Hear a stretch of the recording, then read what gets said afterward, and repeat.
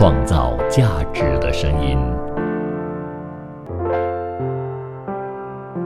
B Radio。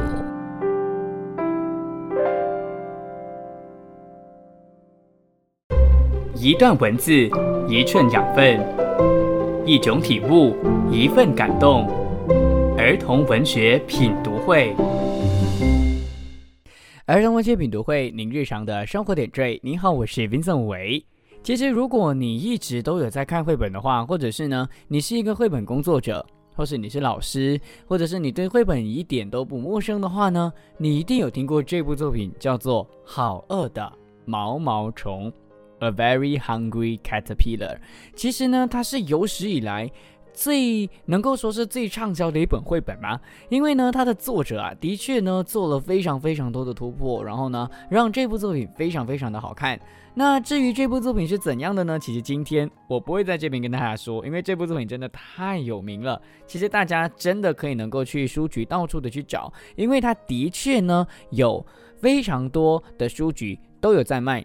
不过今天我想要跟大家分享的，或者是我想要站在的这个角度呢，就是要跟大家介绍这本这么著名的绘本《好饿的毛毛虫 A Very Hungry Caterpillar》的作者，他叫 Eric Carle 艾瑞卡尔。那他呢其实是美国的设计师、插画家，当然也是绘本工作者以及儿童文学作家的。而他的这个特色呢，有一个非常非常棒的点，就是他会用一个非常特别的方式去创作他的绘本，而这个作画的方式呢，叫做科拉奇 （collage）。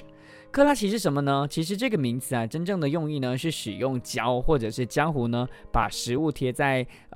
画面上的一种非常特殊的一种方法哦。那它呢就可以能够呈现出非常特别的意义的。而这个 collage 其实呢是在1911年的时候呢，被一个叫做伯拉克的人所创作出来，然后呢，在1919年的时候呢，在德国慢慢的就是很多人去提倡，然后随后呢就发展到了美国和日本的。而刚刚提到的 Eric Carle 就是艾瑞卡尔老师呢，他的每一部绘本呢都是用这种方式，也就是 collage 来去创作的。好啦，如果说白一点的话，基本上就是有一点像是简化或者是剪剪贴贴的那种感觉。反正呢，他的这个画的作品呢是非常非常的有特色的。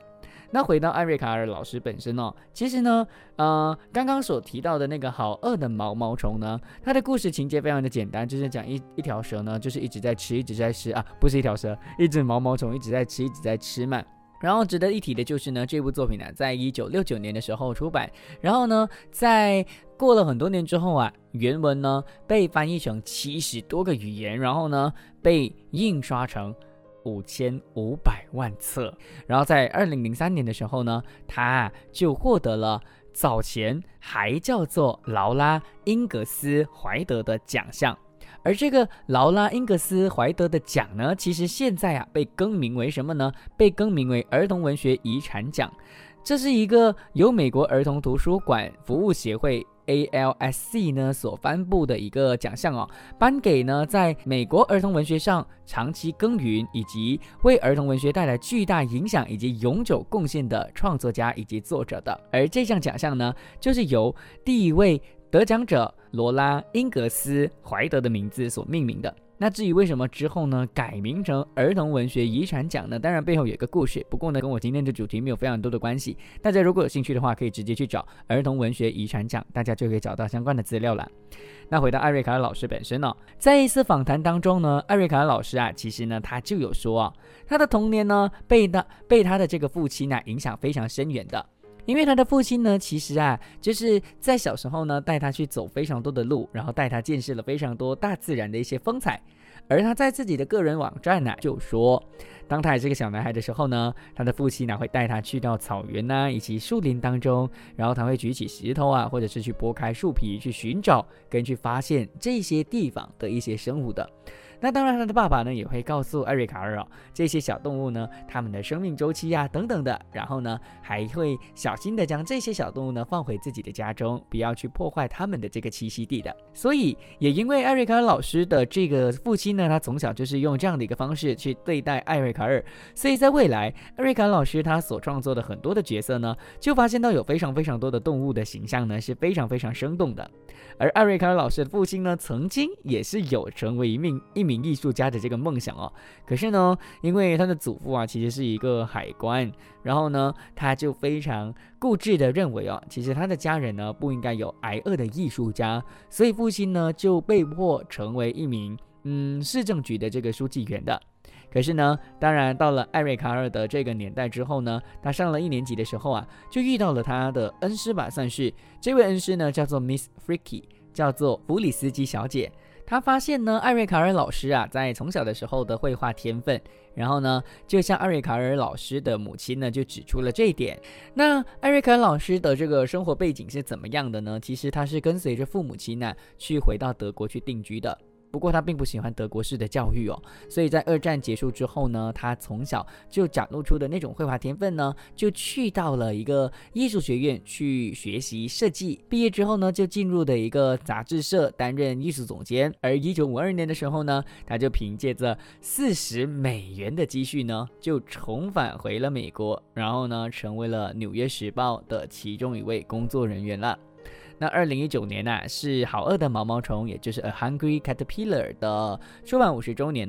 那艾瑞卡尔老师呢，其实就有对媒体说，我认为这是一本非常充满希望的书，孩子需要的是希望，而艾瑞卡尔老师里头的这只小小的毛毛虫呢，可以能够让它成长成为漂亮的蝴蝶，并借助自己的能力去飞向天空他希望呢，大家能够做到的就是像这只蝴蝶一样的。而他希望大家能够做到了之后呢，就是这部作品它能够吸引人的地方了。所以其实艾瑞卡尔老师在创作界或者在绘本界呢是非常著名的一个老师，也因为他非常独特的这种 collage 的这种创作方式呢，让到他在绘本这个行业当中奠定了他未来的基础，让到更多人呢一看到艾瑞卡尔老师的画就会知道那是老师的作品。那到底今天我会在空中跟大家分享一些什么艾瑞卡尔老师的作品呢？可能要说一些比较冷门的，不过因为艾瑞卡尔老师真的是太著名了，所以呢就只能够挑一些或许没那么多人知道的作品，但是呢其实也是非常著名的作品。别走开，留守创造价值的声音 B Radio， 创造价值的声音 B Radio。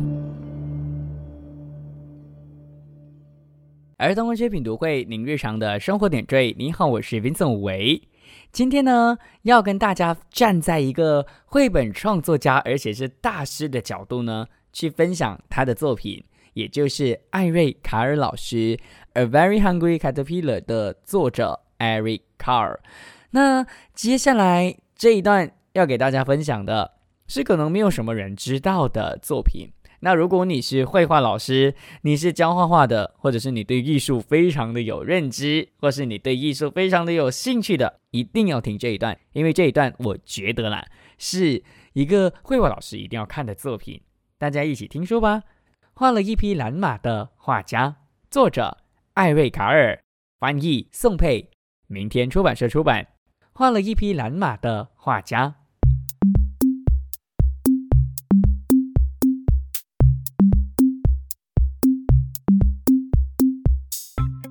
我是画家，我画了一匹蓝色的马，和一条红色的鳄鱼，和一头黄色的牛，一只桃红色的兔子，和一只绿色的狮子，和一头橘色的大象，和一只紫色的狐狸，和一只黑色的北极熊，和一头彩色圆点的驴子。我画得真好。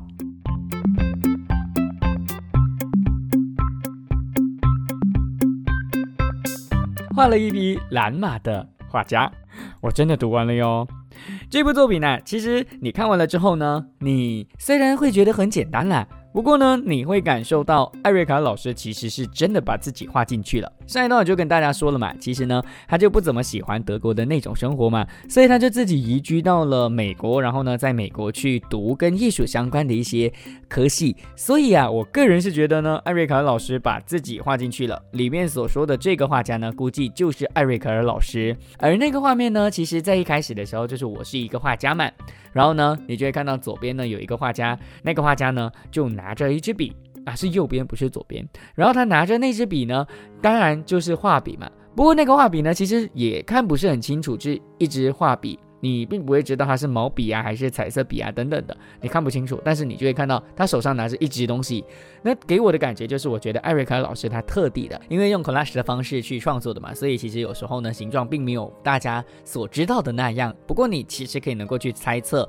老师他所创作的那个东西到底是什么的。当然我知道他画的是一支画笔，不过呢，我却会感受得到老师呢要带出的就是这位画面里头的画家呢，他手上的这个画笔啊，其实是一个魔术棒，带你进到他所要带你进到的这个梦幻国度的。当然我觉得这部作品有一个最棒的一个讯息，最明显的一个讯息是什么呢？就是要跳脱大家对于某一些事情的刻板印象或是框架的。比如说蓝色的马哪里会有蓝色的马，对不对？不过虽然它的颜色是完全很无厘头的，完全脱离现实，但你还是会觉得非常的可爱。看这部作品的过程中呢，你可以能够感受得到艾瑞老师他所能够注入这部作品当中的满满的童趣啦。你很难想象哦，其实艾瑞卡尔老师他做这部作品的时候呢，他其实已经是一个老人家了，但他依然可以能够创作出这么大胆，然后视觉非常震撼的作品。虽然说大胆，但是你又不会觉得很奇怪。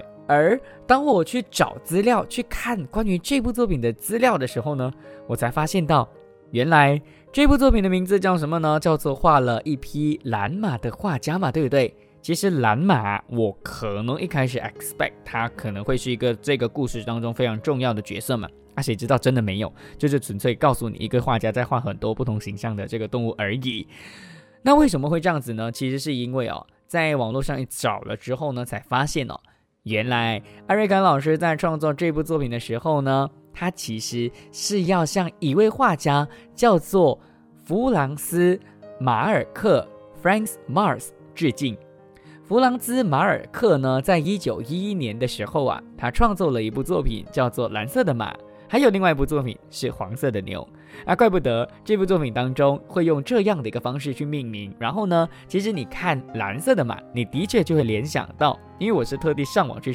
搜 Franz Mars， 那就看到了这个蓝色的马跟黄色的牛。当然两者之间的概念是不一样的，但是真的就像网络资料所说的，艾瑞卡老师就是要致敬这位这么伟大的作家。那至于为什么艾瑞卡老师在画作品的时候他很想要去脱离这些框架呢？其实上一段我是来不及跟大家说的。那艾瑞卡尔老师为什么要创作这种脱离世俗或者是脱离框架的这个作品或者是画风呢？其实上一段我来不及跟大家说的。艾瑞卡老师他其实是出生于美国嘛，可是他在德国呢度过他的童年。但是呢，大家都知道德国曾经有非常流行的一个主义，就是那个纳粹主义嘛。那纳粹呢其实就反对现代艺术他不接受呢表现主义的风格以及抽象的画的。所以呢，就在艾瑞卡尔他12、13岁的时候呢，他的艺术老师就偷偷的看了他的那些被禁的画，然后呢就这样被这个艾瑞卡老师当时候所画的这个画呢给惊讶到了，然后呢就将这些东西呢好好的去教导他。然后在70年之后的今天艾瑞卡尔呢他就借助了这种特色呢去创作非常非常多脱离大家的印象当中的那种非常抽象的画。不过这个抽象又不是看不懂的，反而会让你觉得很有孩子的那种感觉的。而觉得在结束这一段的最后跟大家说的就是呢，艾瑞卡老师说这部作品的时候呢，他其实有特别提到了，有些人长大之后并不是不会画，而是不敢画。为什么不敢画呢？就是因为可能学了艺术之后顾虑更多了，所以就会更加不敢画，怕画了之后会画错，大家会觉得很奇怪。但艾瑞卡老师当然就是绝对不会去反对这件事情，因为最重要的就像我之前跟大家说的一样的，就是最重要的就是将自己的想法给表现出来。艾瑞卡老师的作品画了一匹蓝马的画家，创造价值的声音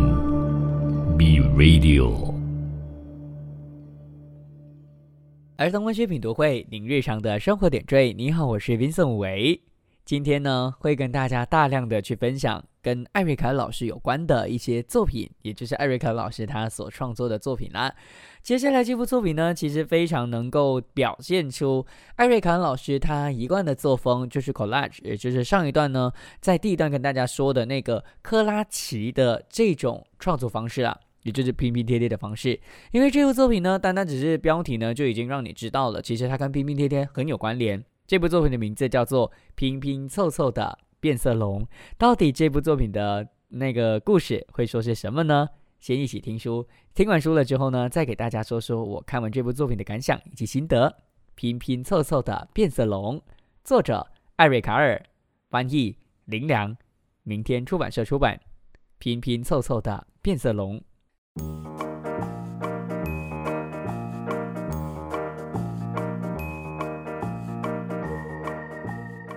一只小小的绿绿的变色龙趴在一片亮亮的绿叶上，它爬到褐色的树干上就变成褐色，它停在红红的花朵上就变成红色，当它慢慢爬过黄沙地就变成黄色，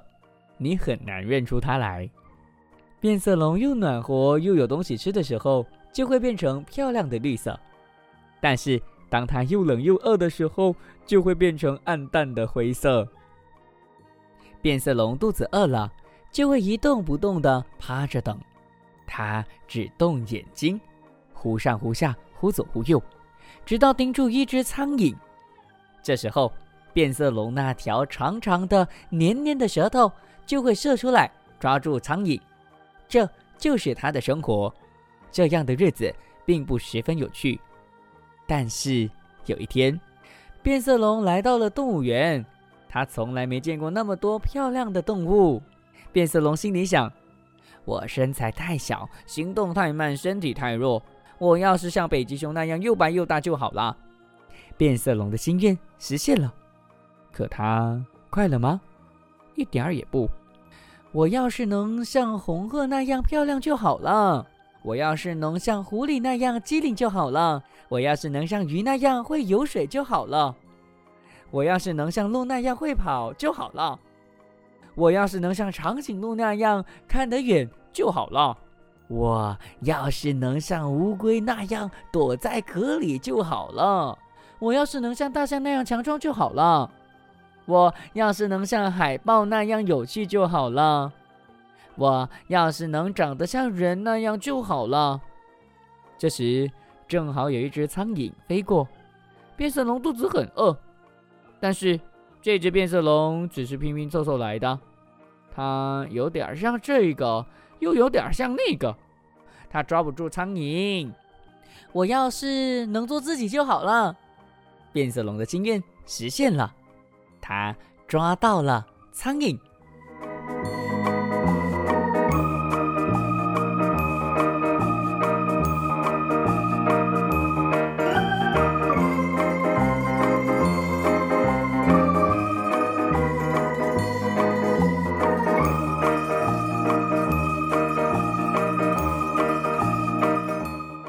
拼拼凑凑的变色龙，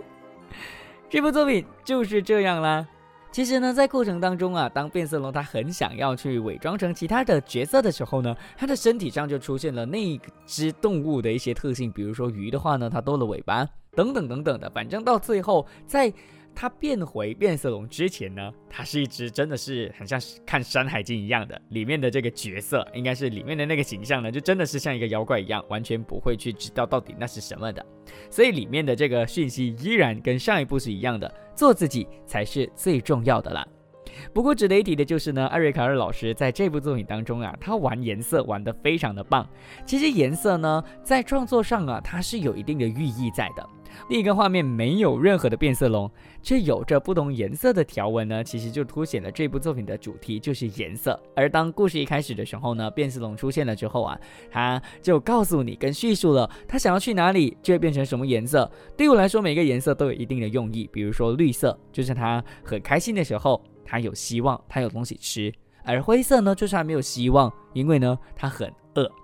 当然我特别喜欢里面的太阳，跟上一段一样的，因为呢用了 collage 的方式呢，更加有孩子感觉的。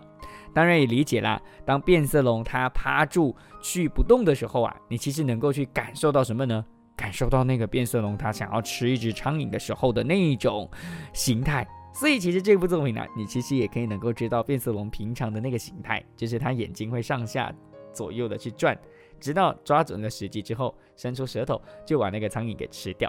所以我觉得这一点也是儿童文学很好玩的地方，因为呢，儿童文学不一定要有很多很深刻的讯息，有小小的设计呢，就可以让整部作品非常的好玩。而说到小小的设计的话呢，其实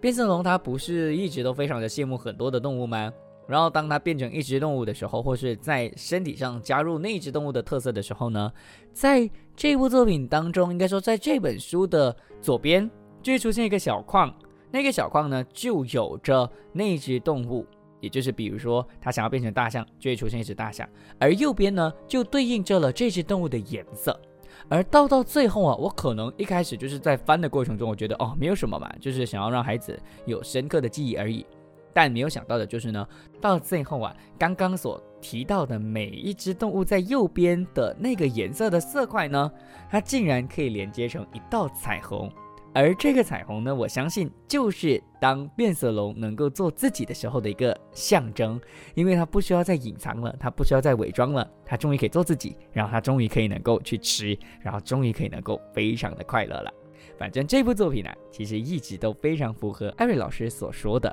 就是这部作品呢，其实是融汇了非常非常多孩子的这个创作，因为过程中其实是艾瑞卡尔老师他问了很多的孩子之后呢，融汇了很多孩子的一些技术，然后呢他们的想象力跟他们的创意，然后呢将它把这部作品给创作出来。所以其实大家真的可以能够好好的去观察，当这只本来是变色龙的动物呢，它怎么样加入其他的动物的元素，然后变成什么样的一个形象，这个是这部作品最好玩的地方。艾瑞卡尔老师的作品拼拼凑凑的变色龙，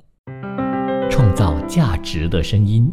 B Radio 儿童文学品读会，您日常的生活点缀。您好，我是 Vincent 维，来到了今天的节目的最后一个环节啦，也就是最后一段呢，继续的给大家去分享艾瑞卡尔老师的作品。这部作品呢，其实相对起来还蛮多人认识的。当然一定不如好饿的毛毛虫啦，对不对？因为好饿的毛毛虫呢，真的是很多人知道的。这部作品呢，它的主角一样也是一只动物，但是呢，跟毛毛虫就有截然不一样的一个呈现方式了。那到底是怎样的一部作品呢？先听书吧。你可能听了之后会觉得它的重复性好高不过呢，请你一定要在脑袋当中去脑补一下，就是艾瑞卡尔老师他怎样用那个拼贴的方式，也就是 collage 的方式呢，去创作这么多的一些非常非常好玩的一些角色在他的作品当中的。当然你也可以一边听我的朗读呢，一边上网搜索这部作品，就叫做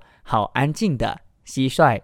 作者艾瑞卡尔，翻译林良，明天出版社出版。好安静的蟋蟀。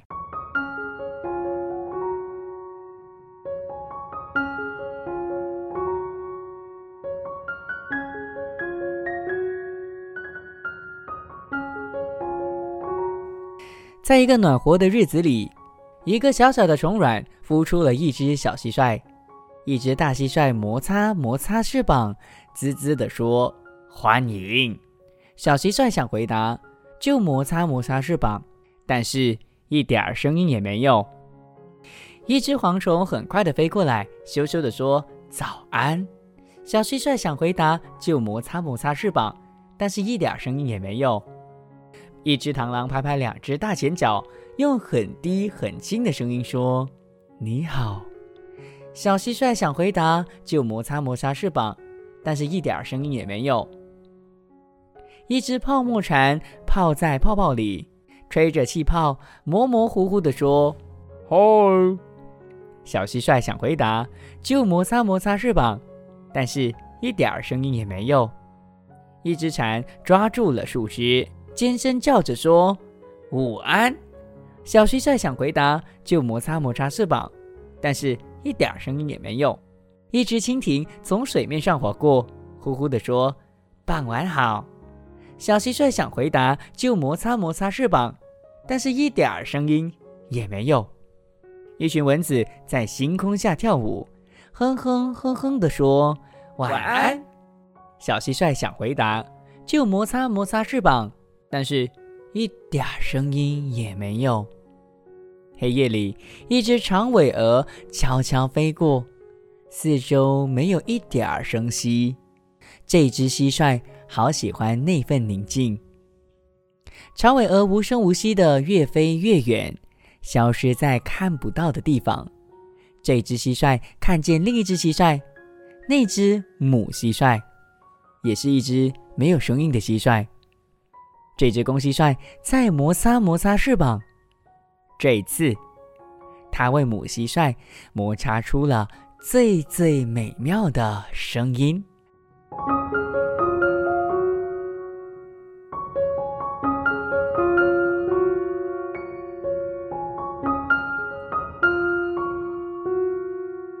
好安静的蟋蟀。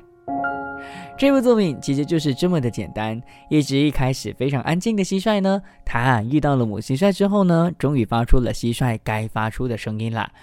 艾瑞卡尔老师啊，在这部作品的最后一面呢，就说：我希望你听到这个故事，现在把书合起来，让蟋蟀的滋滋滋滋永远永远陪着你。我想这个呢，也是艾瑞卡尔老师做这部作品的其中一个目的哦，就是希望我们呢，可以能够透过他的作品呢，好好的去冒险，从这部作品当中呢，去感受生活当中身边的一些不同形态的昆虫，让自己呢，去